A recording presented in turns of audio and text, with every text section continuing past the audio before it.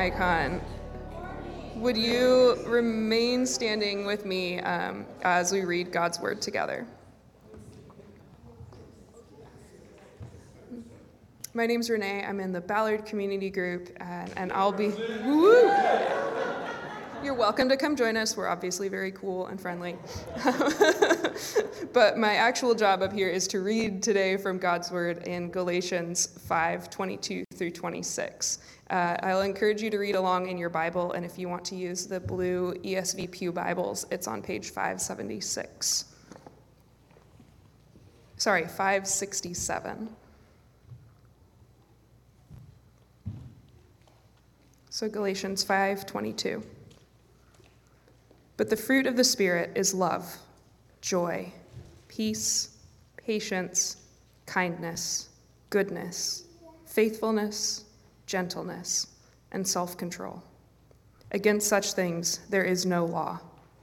And those who belong to Christ Jesus have crucified the flesh with its passions and desires. If we live by the Spirit, let us also keep in step with the Spirit. Let us not become conceited, provoking one another or envying one another. This is the word of the Lord. You may be seated. Good morning. Hey, if we haven't met, my name is Ben. I serve as an elder here, and like 6 of you have already asked about my shoes, so I'll just go ahead and address it now. I grew up playing basketball, needed new shoes to work out in. Dick's Sporting Goods on their website, they run clearance sales for stuff they couldn't sell in the stores, so it's like super cheap, but you have to order it without trying it on first because it's not in the store. So I bought a pair of LeBrons and a pair of Jordans. These are the LeBrons. They were more comfortable, better fitting, so I stuck with the LeBrons. Jordan's the better player, LeBron has the better shoes, so there we go. We just wrapped up our summer series in Philippians, and we're going to dive into the fruit of the Spirit. So over the next couple of months, we're going to look at all of these attributes kind of one by one and really flesh them out. We're going to have some different teachers, different preachers up here helping us do that, all of whom we have some really cool connections with. We trust they're submitting to the truth of the Word. So today, to kind of preface and kick off this series, we're going to focus on actually verses 24 and 25, right after this list of the fruit of the Spirit, where Paul talks about, he says, if we live by the Spirit, let us also keep in step with the Spirit. And it's that's kind of the conclusion of this argument that he's built over the entire letter to the Galatians, kind of walking through that. So we're going to walk through that, a lot of different verses I'm going to pull in, a lot of different things, kind of building up to that focus of the fruit of the Spirit that we're going to look at over the next couple of months. So I'm going to pray, and then we can dive right in. Father, thank you for this morning. Thank you for your word and for this group of people that are, Lord, committed to hearing from you, committed to hearing what you have for us, what you have for each of us individually, and for us as a community as well. And Lord, we just ask that you will meet us here this morning, that you will speak very clearly to each of us what we need to hear. We pray in your name. Amen. So looking again at verse 25, right, Paul says, if we live by the Spirit, let us also keep in step with the Spirit. So if we live by the Spirit, he's not saying, hey, if we're going to do this, it's kind of the conclusion of his argument. So if you're building a debate, building this argument up, and then you finish with, and so, if we live by the Spirit, let us also keep in step. So he's saying that, hey, this is what I've been telling you, this is how we live, this is what we do. And that, for the Galatians, was a big deal. It might not seem like that much of a thing for us, walking with the Holy Spirit, living by the Holy Spirit. For the church in Galatia, this cut them to the core. They had really gotten away from the message of salvation by grace. They were teaching and requiring adherence to Old Testament law, very specifically laws around circumcision. And yes, literally, that's what it sounds like. They were so committed to following Old Testament law regarding circumcision, they required every man who placed their faith in Jesus to prove they were circumcised or to get circumcised. How's that for your church membership interview, right? You believe in Jesus? That's great. You want to join the church? That's awesome. I just got to check something real quick. Steve, I'm going to let you handle those membership interviews. That's all you. Paul's focus in this letter, he wanted to correct this false teaching that had invaded the Galatian church around their salvation, right? What it means to live life as a Christian. He felt so strongly about this. If we flip back to the beginning of the book, all of these letters that Paul writes to these churches, he says, hey, this is from Paul, the apostle, to the saints in this city, grace to you, peace to you, and then he dives in. So he does that same greeting, and his dive in, his opening statement, here's just how he dives in with them. I'm astonished that you are so quickly deserting him who called you in the grace of Christ and are turning to a different gospel. There's no slow build up, right? It's not, hey, I'm so thankful for how you have supported me. I'm so proud of what you're doing in the city. It's like, nope, you guys have bailed on Christ. What's going on? Right? He keeps going. Not that there's another one, not that there's another gospel, but there are some who trouble you and want to distort the gospel of Christ. But even if we or an angel from heaven should preach to you a gospel contrary to the one that we preach to you, let him be accursed. As we have said before, so now I say again, if anyone is preaching to you a gospel contrary to the one you received, let him be accursed. This is how he opens. He's like, it cuts right to the point. You guys are missing the point. It doesn't make sense. Stop doing that right now. Right? And he can speak with this strong language because he was just there. Okay, the historians have sorted out that Paul was likely in Galatia AD 48 and AD 49, and kind of through his missionary journeys, preaching and teaching. And then this letter was written sometime between when he was there and AD 55. So within 5 to 6 years of him being there, he then writes this letter. So that's why he says, you've forgotten so quickly. I was just there. I just talked about this with you. In Acts 13, right, he says, let it be known to you, therefore, brothers, that through this man, through Jesus, forgiveness of sins is proclaimed to you, and by him everyone who believes is freed from everything from which you could not be freed by the law of Moses. So he very clearly told them, the law does you no good anymore. You need to believe in Jesus. Anyone who preaches anything else, let him be accursed. Okay, that word accursed, the Greek is anathema. It's like offered up for destruction. Some of the different definitions. Removed and excommunicated, right? Cut out from the church if they're preaching something else. Let them be cursed to eternal damnation. Anathema. If anyone is preaching anything other than salvation by grace alone, through faith alone, in Christ alone, leading people away from the beauty of truth, the beauty of grace, my prayer is that God will rain fire down on their head and destroy them and their false message. That was how much Paul hated what was happening in the Galatian church, how much he hated this false teaching that had invaded their community. Teaching this thing that a person has to do something to earn God's forgiveness, to earn a place in his kingdom. That message should be offered up for destruction.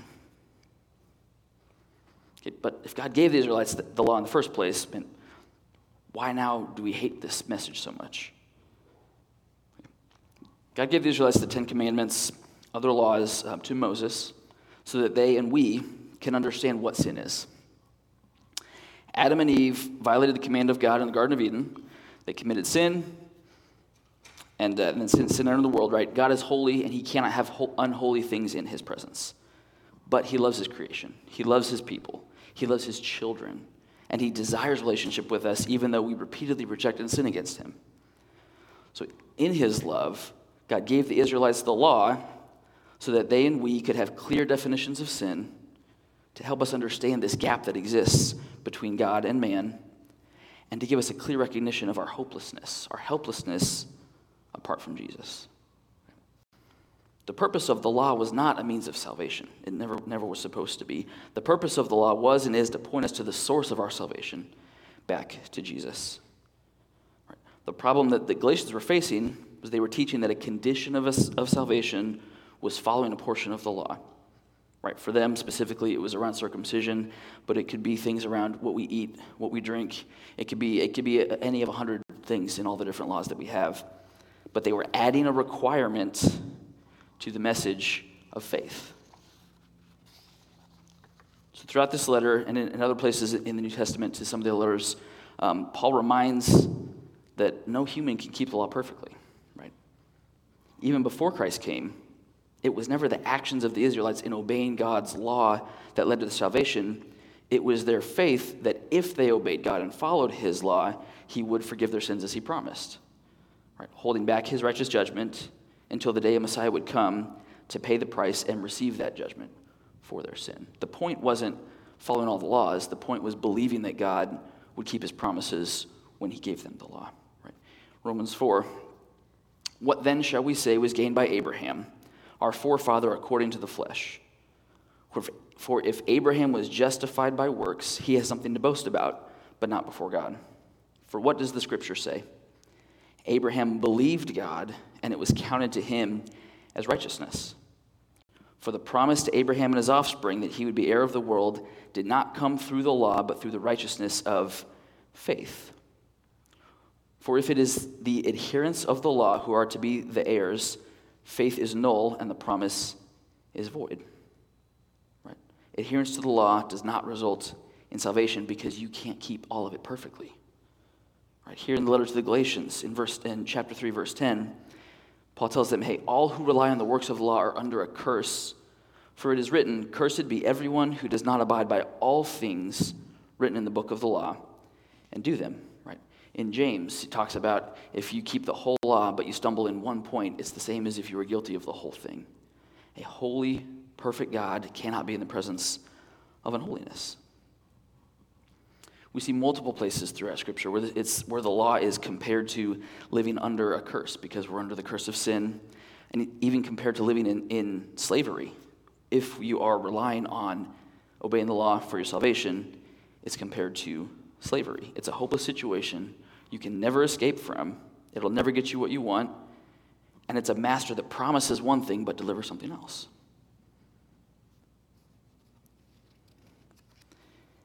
If God allowed our obedience to the law to be the solution for our salvation and looked over the little stumbles, he would cease to be a holy God, right? A holy God cannot be in the presence of unholiness. So Paul knows that this isn't going to be easy for the Galatians to receive. It's not easy for us to receive, right? We want to be able to do something. I want to fix it. I want to do something about it. It cuts to our pride to say that, hey, there's nothing you can do. Right, Galatians took a lot of pride in their circumcision. So he's continuing. He wants to help them. He's building an argument. So later on, again in Galatians chapter 3, is the law contrary to the promises of God? Certainly not. For if a law had been given that could give life, then righteousness would indeed be by the law. But the Scripture imprisoned everything under sin, so that the promise by faith in Jesus Christ might be given to those who believe.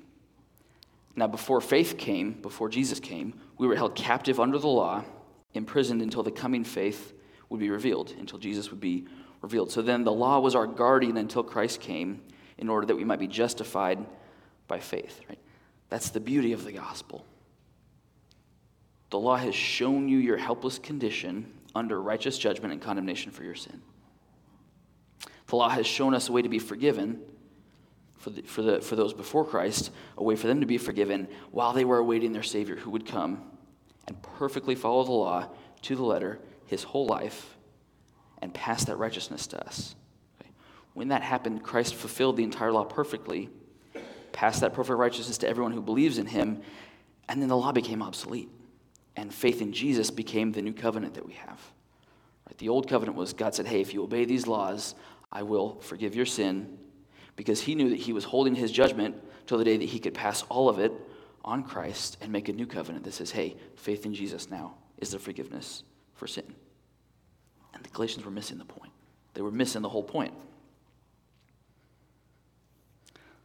Beginning in chapter 5, Paul continued to build his argument. For freedom Christ has set us free. For freedom Christ has set us free. Stand firm, therefore, and do not submit again to a yoke of slavery. Look, I, Paul, say to you that if you accept circumcision, Christ will be of no advantage to you. If you accept and add things to faith, add obedience to the law, Christ is of no advantage to you. I testify again, Every man who accepts circumcision is obligated to keep the whole law. If you're going to say, I have to keep this one piece of it to be forgiven, you have to keep the whole thing. All or nothing. There's no pick and choose. You are severed from Christ, you who would be justified by the law. You have fallen away from grace. For through the Spirit, by faith, we ourselves eagerly wait for the hope of righteousness. And what a difference in language. There's this hopelessness, helplessness. I'm trying to do all these things and I can't. But by faith, we can eagerly wait for the hope of righteousness. Right? Grace is a gift that we cannot and have not earned and don't deserve. Okay? If you're preaching, teaching, believing a works-based forgiveness, then you've taken grace away. That's the point of grace, is that you can't earn it. You don't deserve it. Right? It's one of the reasons that Paul and I feel so strongly about the wickedness of a gospel that requires us to work for our forgiveness, because it nullifies the point of grace. The other reason, I think the main reason, why preaching a gospel like what they were preaching in Galatia is evil is because of what it does to the sacrifice of Christ. Jesus hanging on the cross for our sin. Okay, a couple pages back in Galatians chapter 2, verses 20 and 21. These are fantastic verses. Galatians 2:20 is one that my parents were in college ministry back in the 80s. Galatians 2:20 was one they would memorize with all their college students. It's a phenomenal verse. I have been crucified with Christ. It's no longer I who live, but Christ who lives in me. And the life I now live in the flesh, I live by faith, not by circumcision, by faith in the Son of God who loved me and gave himself for me. I do not nullify the grace of God, for if justification were through the law, then Christ died for no purpose. If the forgiveness from God for our sins, making us right with him, having the righteousness of Christ applied to our account, comes about through us obeying the law, then Christ's death on the cross was pointless. Teaching a message that says we have to clean ourselves up before we come to God is evil. There's no other word for it. It's evil. Teaching a message that says we can come to him dirty and broken. As long as you obey this one thing, we can be forgiven. It's evil. It's wrong. Teaching anything that puts any responsibility for our salvation on our actions is insulting to Jesus and what he went through for us. He knelt down and prayed, saying, Father, if you're willing, remove this cup from me. Nevertheless, not my will, but yours be done. Now the men who were holding Jesus in custody were mocking him as they beat him. The chief priests and the scribes stood by, vehemently accusing him. Then Pilate took Jesus and flogged him.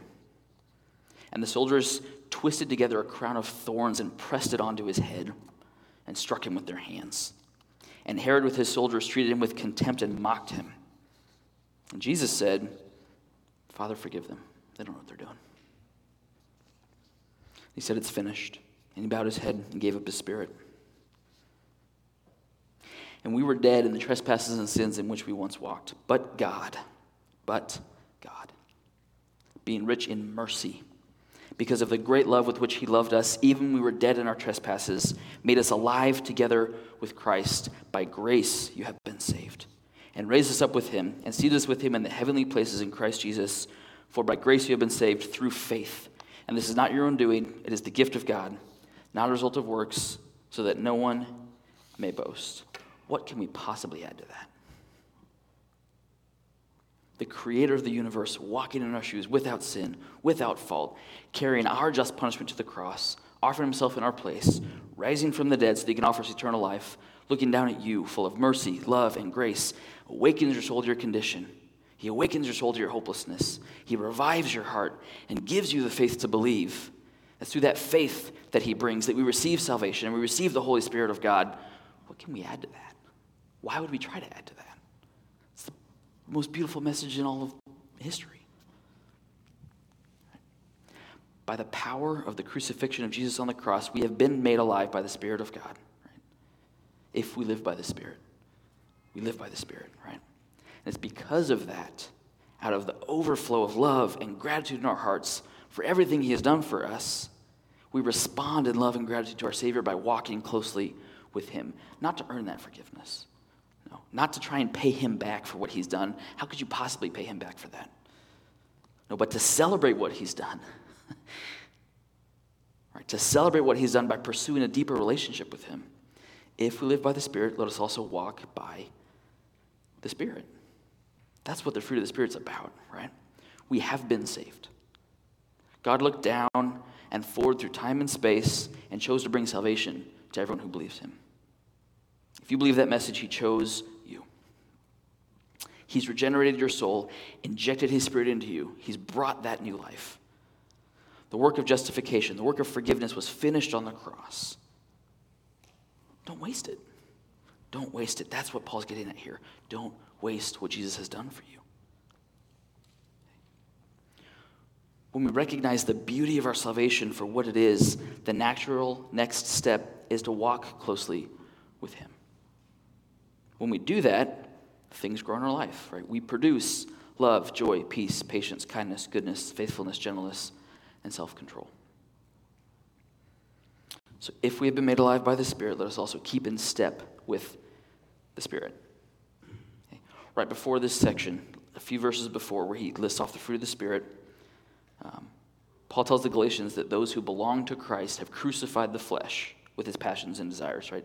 That theme of denying our sinful desires and instead walking with Christ is seen multiple places, but specifically in the Galatians, here's how he says it. So if you just, a few verses before, here in chapter 5 of Galatians, up in verse 17. For the desires of the flesh are against the Spirit, and the desires of the Spirit are against the flesh. These are opposed to each other, to keep you from doing the things you want to do. But if you are led by the Spirit, you are not under the law.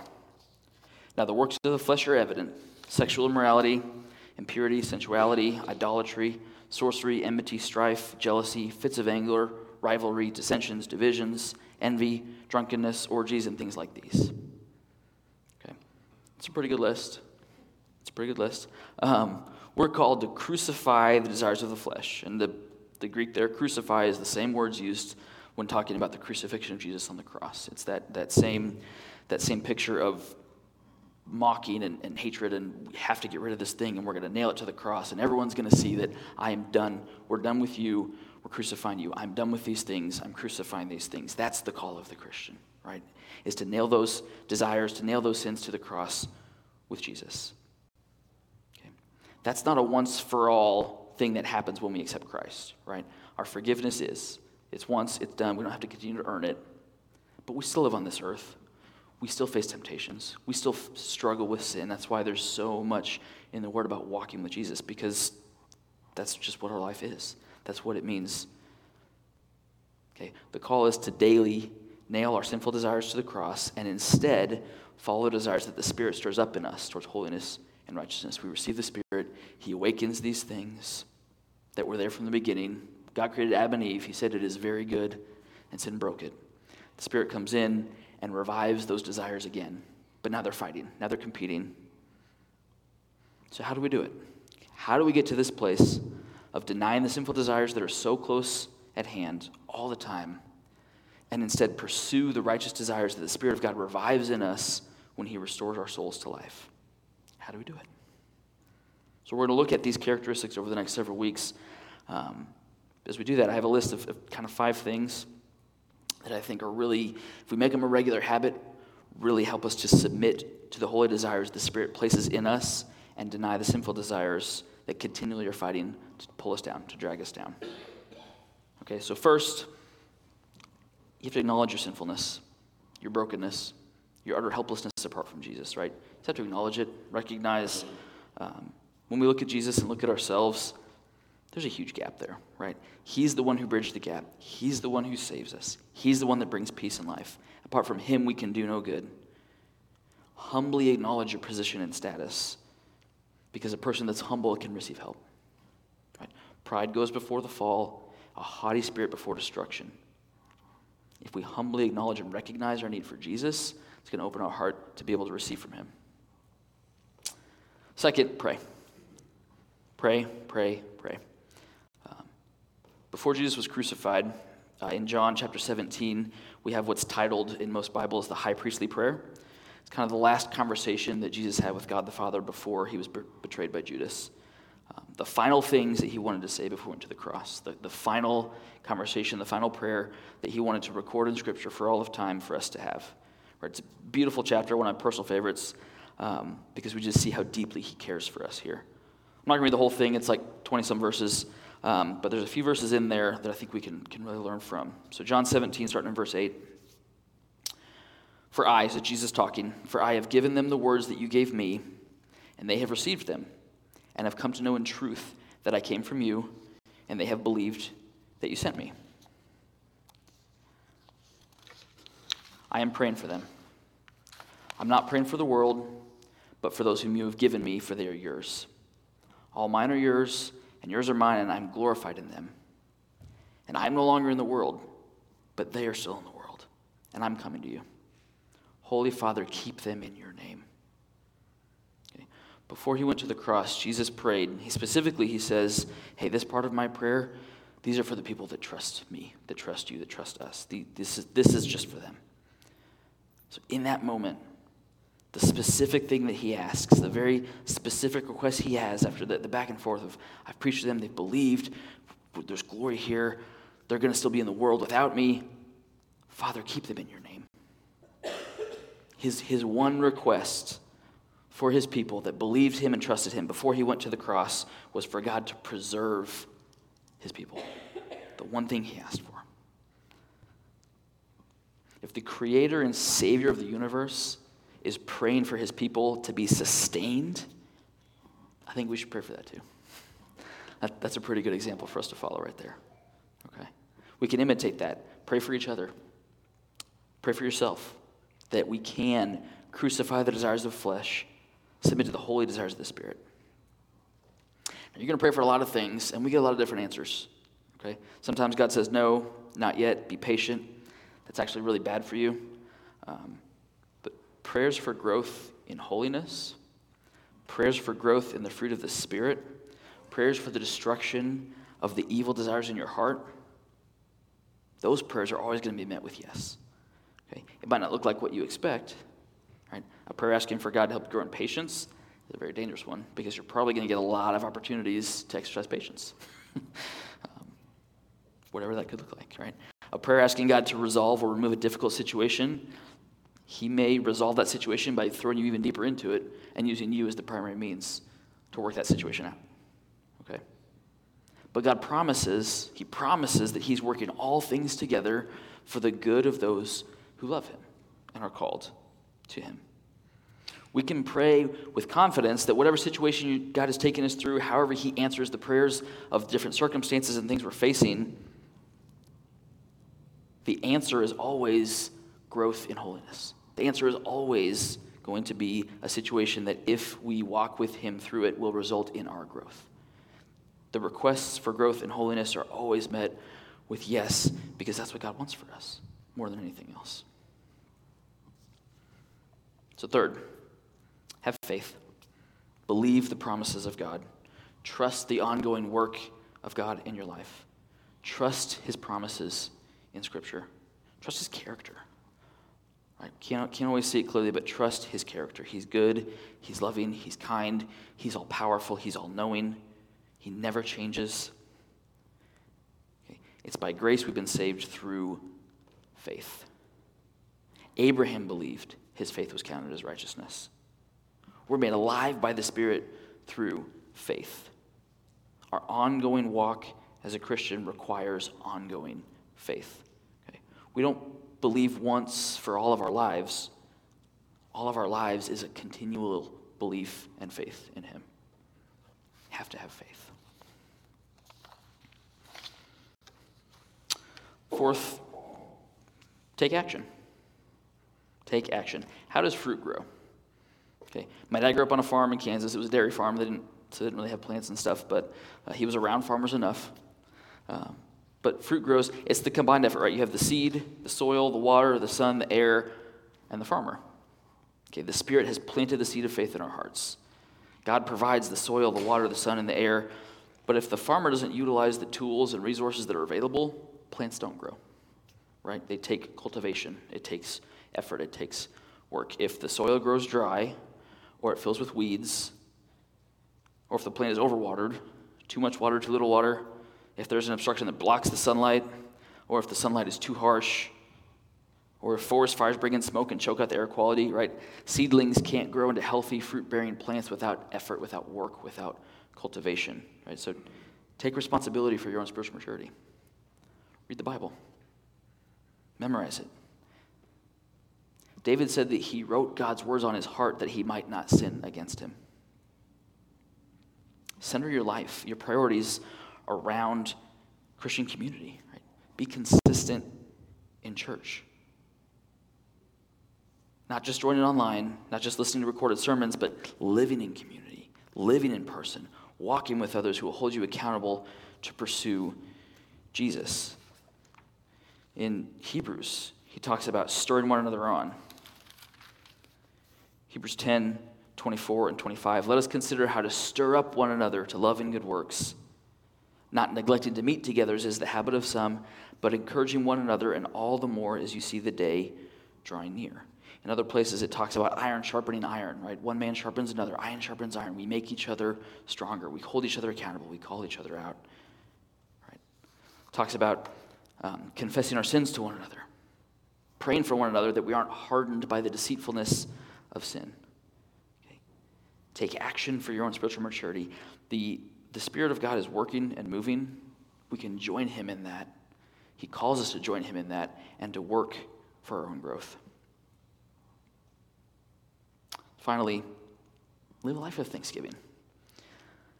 If we begin by humbly recognizing our helplessness apart from Christ and end by thanking him for the work he has done, he is doing, and that we know he's going to do, we are consistently pointing ourselves and the people around us back to the cross.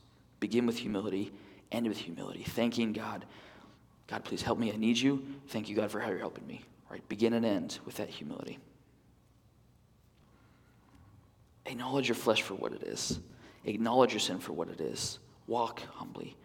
Pray and ask God to keep you close, to keep you near, to keep the desires of the Spirit growing in you. Right? Trust and believe that he will answer those prayers. And then join him in the work he's already doing to cut out the ugliness in your heart. Live in community with other believers that will point you to Jesus, and thank God daily for the growth that you see, and thank him for the growth that you know he's going to bring that you haven't seen yet. Expect it to come. As I close, we're going to transition like we do every week into communion.